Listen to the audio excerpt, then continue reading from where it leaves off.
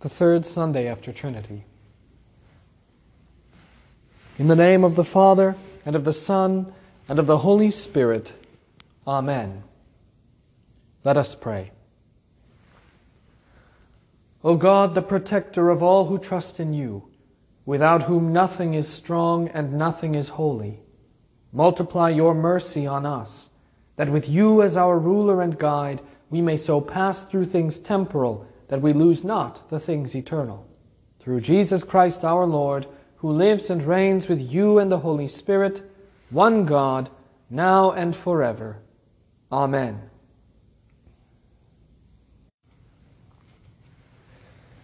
The Old Testament reading for the third Sunday after Trinity is from the book of the prophet Micah, the 7th chapter. Who is a God like you, pardoning iniquity and passing over the transgression of the remnant of his heritage? He does not retain his anger forever, because he delights in mercy. He will again have compassion on us and will subdue our iniquities. You will cast all our sins into the depths of the sea. You will give truth to Jacob and mercy to Abraham, which you have sworn to our fathers from days of old. This is the word of the Lord. Cast your burden on the Lord, and he shall sustain you. I will call upon God, and the Lord shall save me. He has redeemed my soul in peace. The epistle is from St. Paul's first letter to St. Timothy, the 1st chapter. And I thank Christ Jesus our Lord, who has enabled me, because he counted me faithful, putting me into the ministry, although I was formerly a blasphemer, a persecutor, and an insolent man. But I obtained mercy because I did it ignorantly in unbelief. And the grace of our Lord was exceedingly abundant, with faith and love which are in Christ Jesus. This is a faithful saying and worthy of all acceptance, that Christ Jesus came into the world to save sinners, of whom I am chief. However, for this reason I obtained mercy, that in me first Jesus Christ might show all long-suffering, as a pattern to those who are going to believe on him for everlasting life. Now to the King eternal, immortal, invisible, to God who alone is wise, be honor and glory forever and ever. Amen. This is the word of the Lord. The Holy Gospel according to St. Luke, the 15th chapter. Then all the tax collectors and the sinners drew near to Jesus to hear him. And the Pharisees and scribes complained, saying, "This man receives sinners and eats with them." So he spoke this parable to them, saying, "What man of you, having 100 sheep, if he loses one of them, does not leave the 99 in the wilderness and go after the one which is lost until he finds it? And when he has found it, he lays it on his shoulders, rejoicing. And when he comes home, he calls together his friends and neighbors, saying to them, 'Rejoice with me, for I have found my sheep which was lost.' I say to you that likewise there will be more joy in heaven over one sinner who repents than over 99 just persons who need no repentance. Or what woman, having 10 silver coins, if she loses one coin, does not light a lamp, sweep the house, and search carefully until she finds it? And when she has found it, she calls her friends and neighbors together, saying, 'Rejoice with me, for I have found the piece which I lost.' Likewise, I say to you, there is joy in the presence of the angels of God over one sinner who repents." Then he said, "A certain man had 2 sons, and the younger of them said to his father, 'Father, give me the portion of goods that falls to me.' So he divided to them his livelihood. And not many days after, the younger son gathered all together, journeyed to a far country, and there wasted his possessions with prodigal living. But when he had spent all, there arose a severe famine in that land, and he began to be in want. Then he went and joined himself to a citizen of that country, and he sent him into the fields to feed swine. And he would gladly have filled his stomach with the pods that the swine ate, but no one gave him anything. But when he came to himself, he said, How many of my father's hired servants have bread enough and to spare, and I perish with hunger? I will arise and go to my father, and will say to him, Father, I have sinned against heaven and before you, and I am no longer worthy to be called your son. Make me like one of your hired servants. And he arose and came to his father. But when he was still a great way off, his father saw him and had compassion, and ran and fell on his neck and kissed him. And the son said to him, Father, I have sinned against heaven and in your sight, and am no longer worthy to be called your son. But the father said to his servants, Bring out the best robe and put it on him, and put a ring on his hand and sandals on his feet, and bring the fatted calf here and kill it, and let us eat and be merry. For this my son was dead and is alive again. He was lost and is found. And they began to be merry. Now his older son was in the field. And as he came and drew near to the house, he heard music and dancing. So he called one of the servants and asked what these things meant. And he said to him, Your brother has come, and because he has received him safe and sound, your father has killed the fatted calf. But he was angry and would not go in. Therefore his father came out and pleaded with him. So he answered and said to his father, Lo, these many years I have been serving you. I never transgressed your commandment at any time, and yet you never gave me a young goat that I might make merry with my friends. But as soon as this son of yours came, who has devoured your livelihood with harlots, you killed the fatted calf for him. And he said to him, Son, you are always with me, and all that I have is yours. It was right that we should make merry and be glad, for your brother was dead and is alive again, and was lost and is found. This is the gospel of the Lord. We confess our faith with the words of the Nicene Creed. I believe in one God, the Father Almighty, maker of heaven and earth, and of all things visible and invisible, and in one Lord Jesus Christ, the only begotten Son of God, begotten of his Father before all worlds, God of God, light of light, very God of very God, begotten, not made, being of one substance with the Father, by whom all things were made, who for us men and for our salvation came down from heaven, and was incarnate by the Holy Spirit of the Virgin Mary, and was made man, and was crucified also for us under Pontius Pilate. He suffered and was buried. And the third day he rose again, according to the Scriptures, and ascended into heaven, and sits at the right hand of the Father. And he will come again with glory, to judge both the living and the dead, whose kingdom will have no end. And I believe in the Holy Spirit, the Lord and giver of life, who proceeds from the Father and the Son, who with the Father and the Son together is worshipped and glorified, who spake by the prophets. And I believe in one holy Christian and apostolic church. I acknowledge one baptism for the remission of sins, and I look for the resurrection of the dead and the life of the world to come. Amen.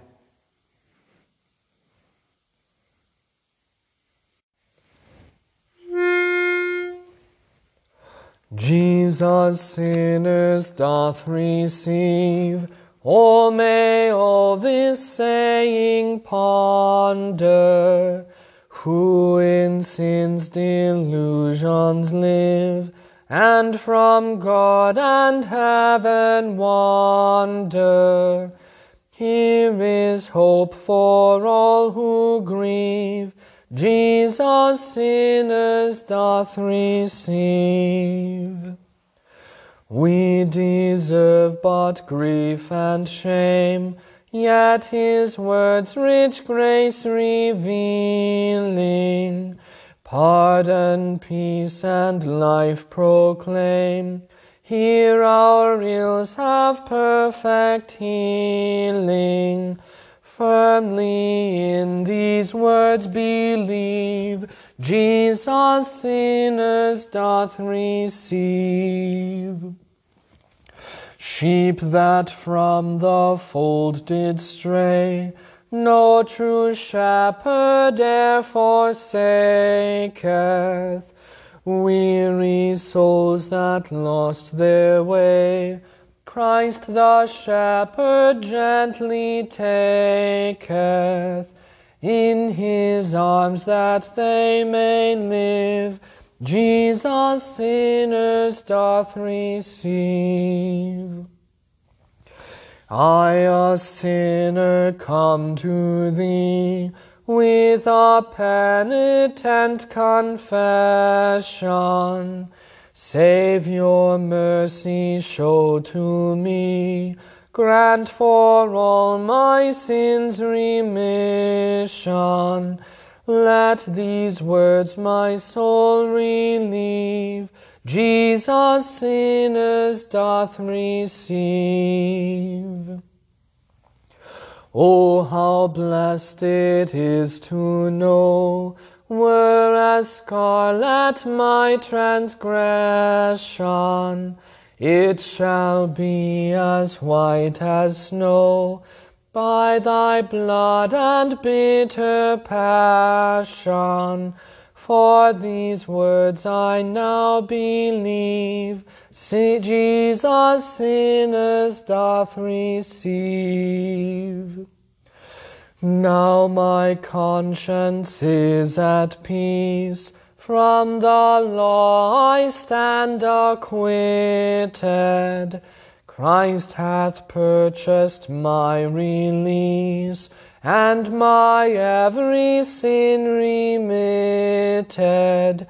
Naught remains my soul to grieve, Jesus sinners doth receive. Jesus sinners doth receive, also I have been forgiven. And when I this earth must leave, I shall find an open heaven. Dying still to him I cleave, Jesus sinners doth receive.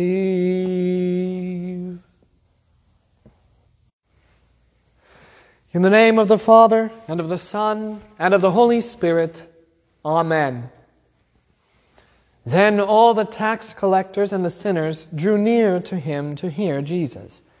And the Pharisees and scribes complained, saying, "This man receives sinners and eats with them."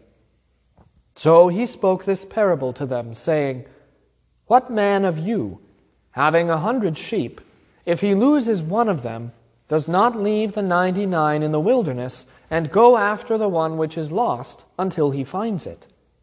Or what woman, having 10 silver coins, if she loses one coin, does not light a lamp, sweep the house, and search carefully until she finds it?" This is the word of the Lord. It is important to note 2 things about this 15th chapter of St. Luke's Gospel. First, it is important to note that these 3 seemingly separate parables are all, in fact, the very same parable. Like a mathematical formula that works no matter what values you substitute, this parable is singular. The names and the settings may change, but the formula does not. Jesus tells 3 stories, uses 3 illustrations, but only preaches 1 parable. Second, though the tax collectors and sinners are the ones congregating to hear Jesus preach, It is to the grumbling Pharisees that this parable is directed.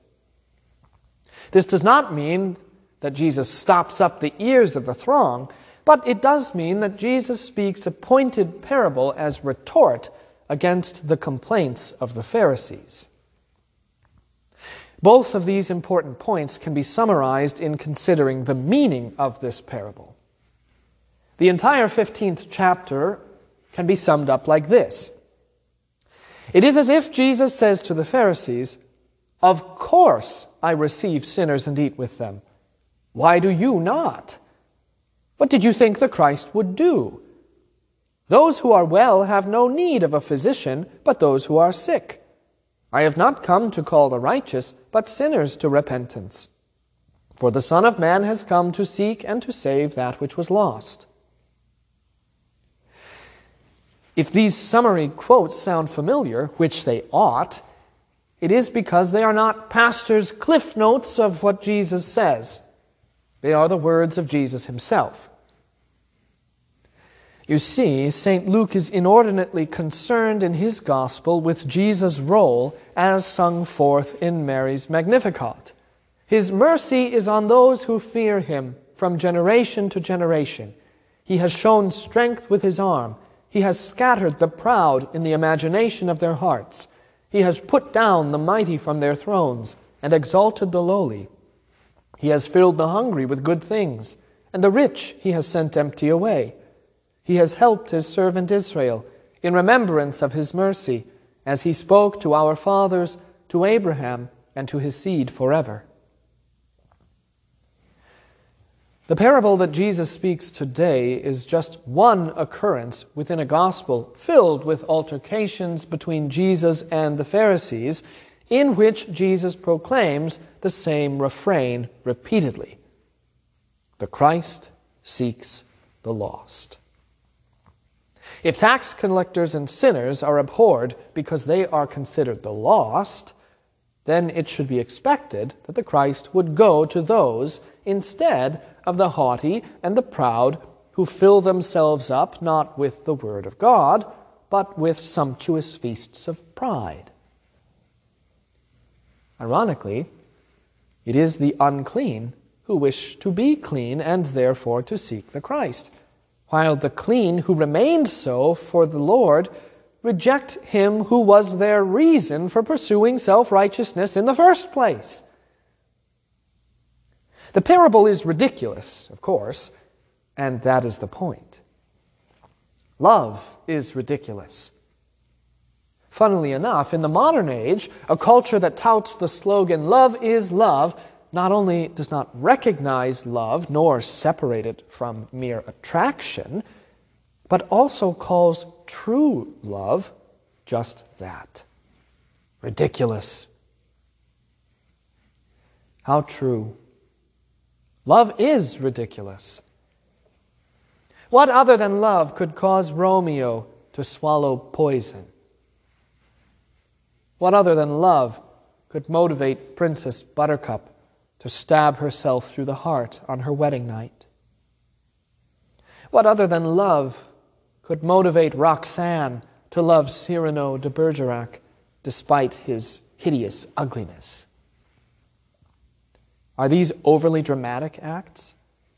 Absolutely. Are they ridiculous? Quite so. But are they sincere? They are. And that, dear Christians, is the allure. What woman does not swoon at the idea of a man who would love her so much that he would do the ridiculous to confess his love for her? And what man does not puff out his chest at the idea of a masculine hero who performs ridiculous feats of strength and chivalry to win the favor or to protect the honor of his beloved?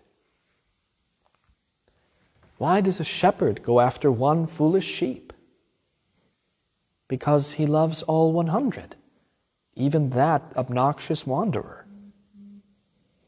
Why does a woman sweep her house for 1 penny and then spend $10,000 to celebrate its return? Because she loves that penny so dearly. Why does a father honor the brash requests of a sinful youth, only to welcome him back with tears of joy and a feast of celebration? Because he so loves that son. Why does Jesus come to seek and to save the lost? Why does he care about finding the scraggly sheep that wandered when those left are prize winners? Why does he not simply take the 9 pennies and forget about the one in the couch cushions? Will it not turn up eventually on its own? The Son of God does not care about the difference between the prize-winning sheep and the scraggly sheep. They are all sheep to him, and he loves them all the same. So he will work to ensure the flock never loses her wanderers. The Christ does not care about wealth. It is not the worth of the pennies that matter, but that all the pennies are together. The jingling of 9 pennies lacks the oomph that 10 has. So he will sweep and sweep until he finds that last penny and will celebrate because he found it, even if it is dirty and covered in grime and couch lint. St. Matthew records, "But when Jesus saw the multitudes, he was moved with compassion for them, because they were weary and scattered, like sheep having no shepherd." The lost sheep cannot find their way back unless the shepherd retrieves them. The penny will not make its own way out of its hiding place. Not even the sinful younger son will come home by himself. There must be action on the part of another. The sheep that wander have no shepherd, so the shepherd must go to them. The penny that is lost must be found by the searching efforts of another. The woman must sweep and overturn her house to locate that penny. It will not jump out for her. The son must hit rock bottom and be driven home by a guilty conscience, by the cruelty of his neighbors, and, most importantly, by the prayers on his behalf offered by a father who has never stopped mourning since his son left. Jesus loves. So Jesus has compassion. So Jesus is ridiculous, but sincere. But who cares if he is ridiculous? Can he not do as he wishes? Does his ridiculous behavior do you wrong? Absolutely not. In fact, you want him to be the most ridiculous, incomprehensible, infatuated man alive, because that guarantees innumerable blessings to you. This is the point Jesus makes with this parable and with each of the 3 stories in it. He seeks the lost. He desires to bring healing to the sick. He has come to save the unsavory. It does not end with sheep and pennies and sons. It begins there. Where it ends is with a ridiculous death and with a glorious resurrection. It ends with the greatest search and rescue mission of all time, for all the lost, which is all. This parable highlights that while the Pharisees and their ilk may very well be the prize-winning sheep who stayed, or the shiny new pennies that were not lost, they are still like the older brother. They are without a shepherd too. They are prideful, and thus they are lost in their own way. They pit themselves against the tax collectors and sinners, as if they too do not require a shepherd to care for them, or a woman to protect them from being lost, or a father to point out that they should love the tax collectors and sinners too, and desire that they be made holy like the Pharisees consider themselves to be. All are lost, because all have sinned and fallen short of the glory of God. But that does not stop Christ from seeking them, and neither does it stop him from offering forgiveness. The Pharisees are too pragmatic. They're not romantic enough, so they despise the ridiculous things God does for those he loves. But they forget. Jesus does not find tax collectors and sinners or Pharisees and scribes. He finds his sheep, his coins, and his sons, mingling with pigs and covered in mud. He finds you starving and desperate for the worthless pods that Satan feeds to his demons and to the world. He comes to bring you to your senses, promising that he will take all the abuse and all the punishment for you. He welcomes sinners home as valued members of his family, despite the objections from without and from within. The Father's statement is a summary of the whole ridiculous parable. Your brother was dead and is alive again, and was lost and is found. This is the essence of the faith. Jesus saves sinners. Ridiculous? Yes.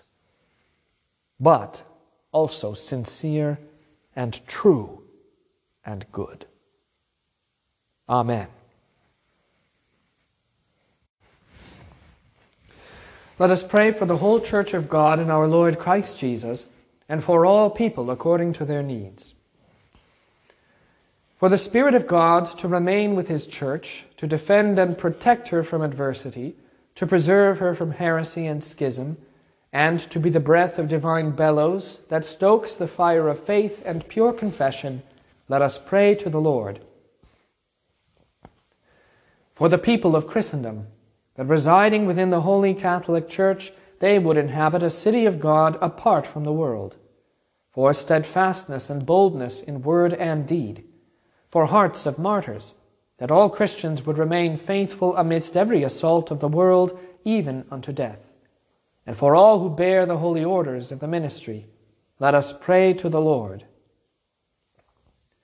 In thanksgiving for regeneration and rebirth in the Spirit, for an increase of piety, love, and devotion among those reborn, and for faithful lives that live upon the way, seeking to give all in service of the gospel, let us pray to the Lord. In thanksgiving for the work of the Lord to defend life within this country, for compassion and appropriate care to all mothers with children, for true men to defend the defenseless and honor their duties as father, and for further reform within our land to honor the dignity of the person, let us pray to the Lord. For this country, and all within her who serve to govern and to rule, for those who strive to preserve and uphold law and good order, for those who defend this country and her people, for kindness and compassion among the peoples, for peace and prosperity, and for concord among all nations, let us pray to the Lord. For deliverance from every sin, error, evil, discord, and strife, for an end to violence, war, bloodshed, sedition, and rebellion, for the work of God to chasten and to heal, for the conversion of the pagans and the return of the apostate, for the destruction of the proud and the upright, and blessing to the meek, and for eyes to see and hearts to receive the love of God, let us pray to the Lord. For all enemies and persecutors of the faith, for mercy to the sinful, for provision to the innocent, the widow, the orphan, the homeless, the abused, and the needy, and for the Comforter to heal the downtrodden, raise up the brokenhearted, and dispel the poisons of resentment, hatred, and scorn among the people of God, let us pray to the Lord. For the healing touch of Christ as the Spirit so delivers, for the preservation of the body against all trouble, want, sickness, anguish of labor, peril of death, or any other adversity. For our brethren, Sherry, Pam, Shelley, Doug, Shirley, Sean, Brooks, Pam, Sherry, and Nancy. For comfort to those who mourn, and in thanksgiving for all new life and bodily preservation in the new hope of our Lord's return, let us pray to the Lord. Almighty Father, everlasting God and Lord, we sing with tongues of angels that you are holy. Though we cannot now comprehend you, grant us to know you. Though we cannot now see you, grant us to see your work. Though we cannot now gaze into the depths of your mind and will, grant us to gaze into the depths of your love.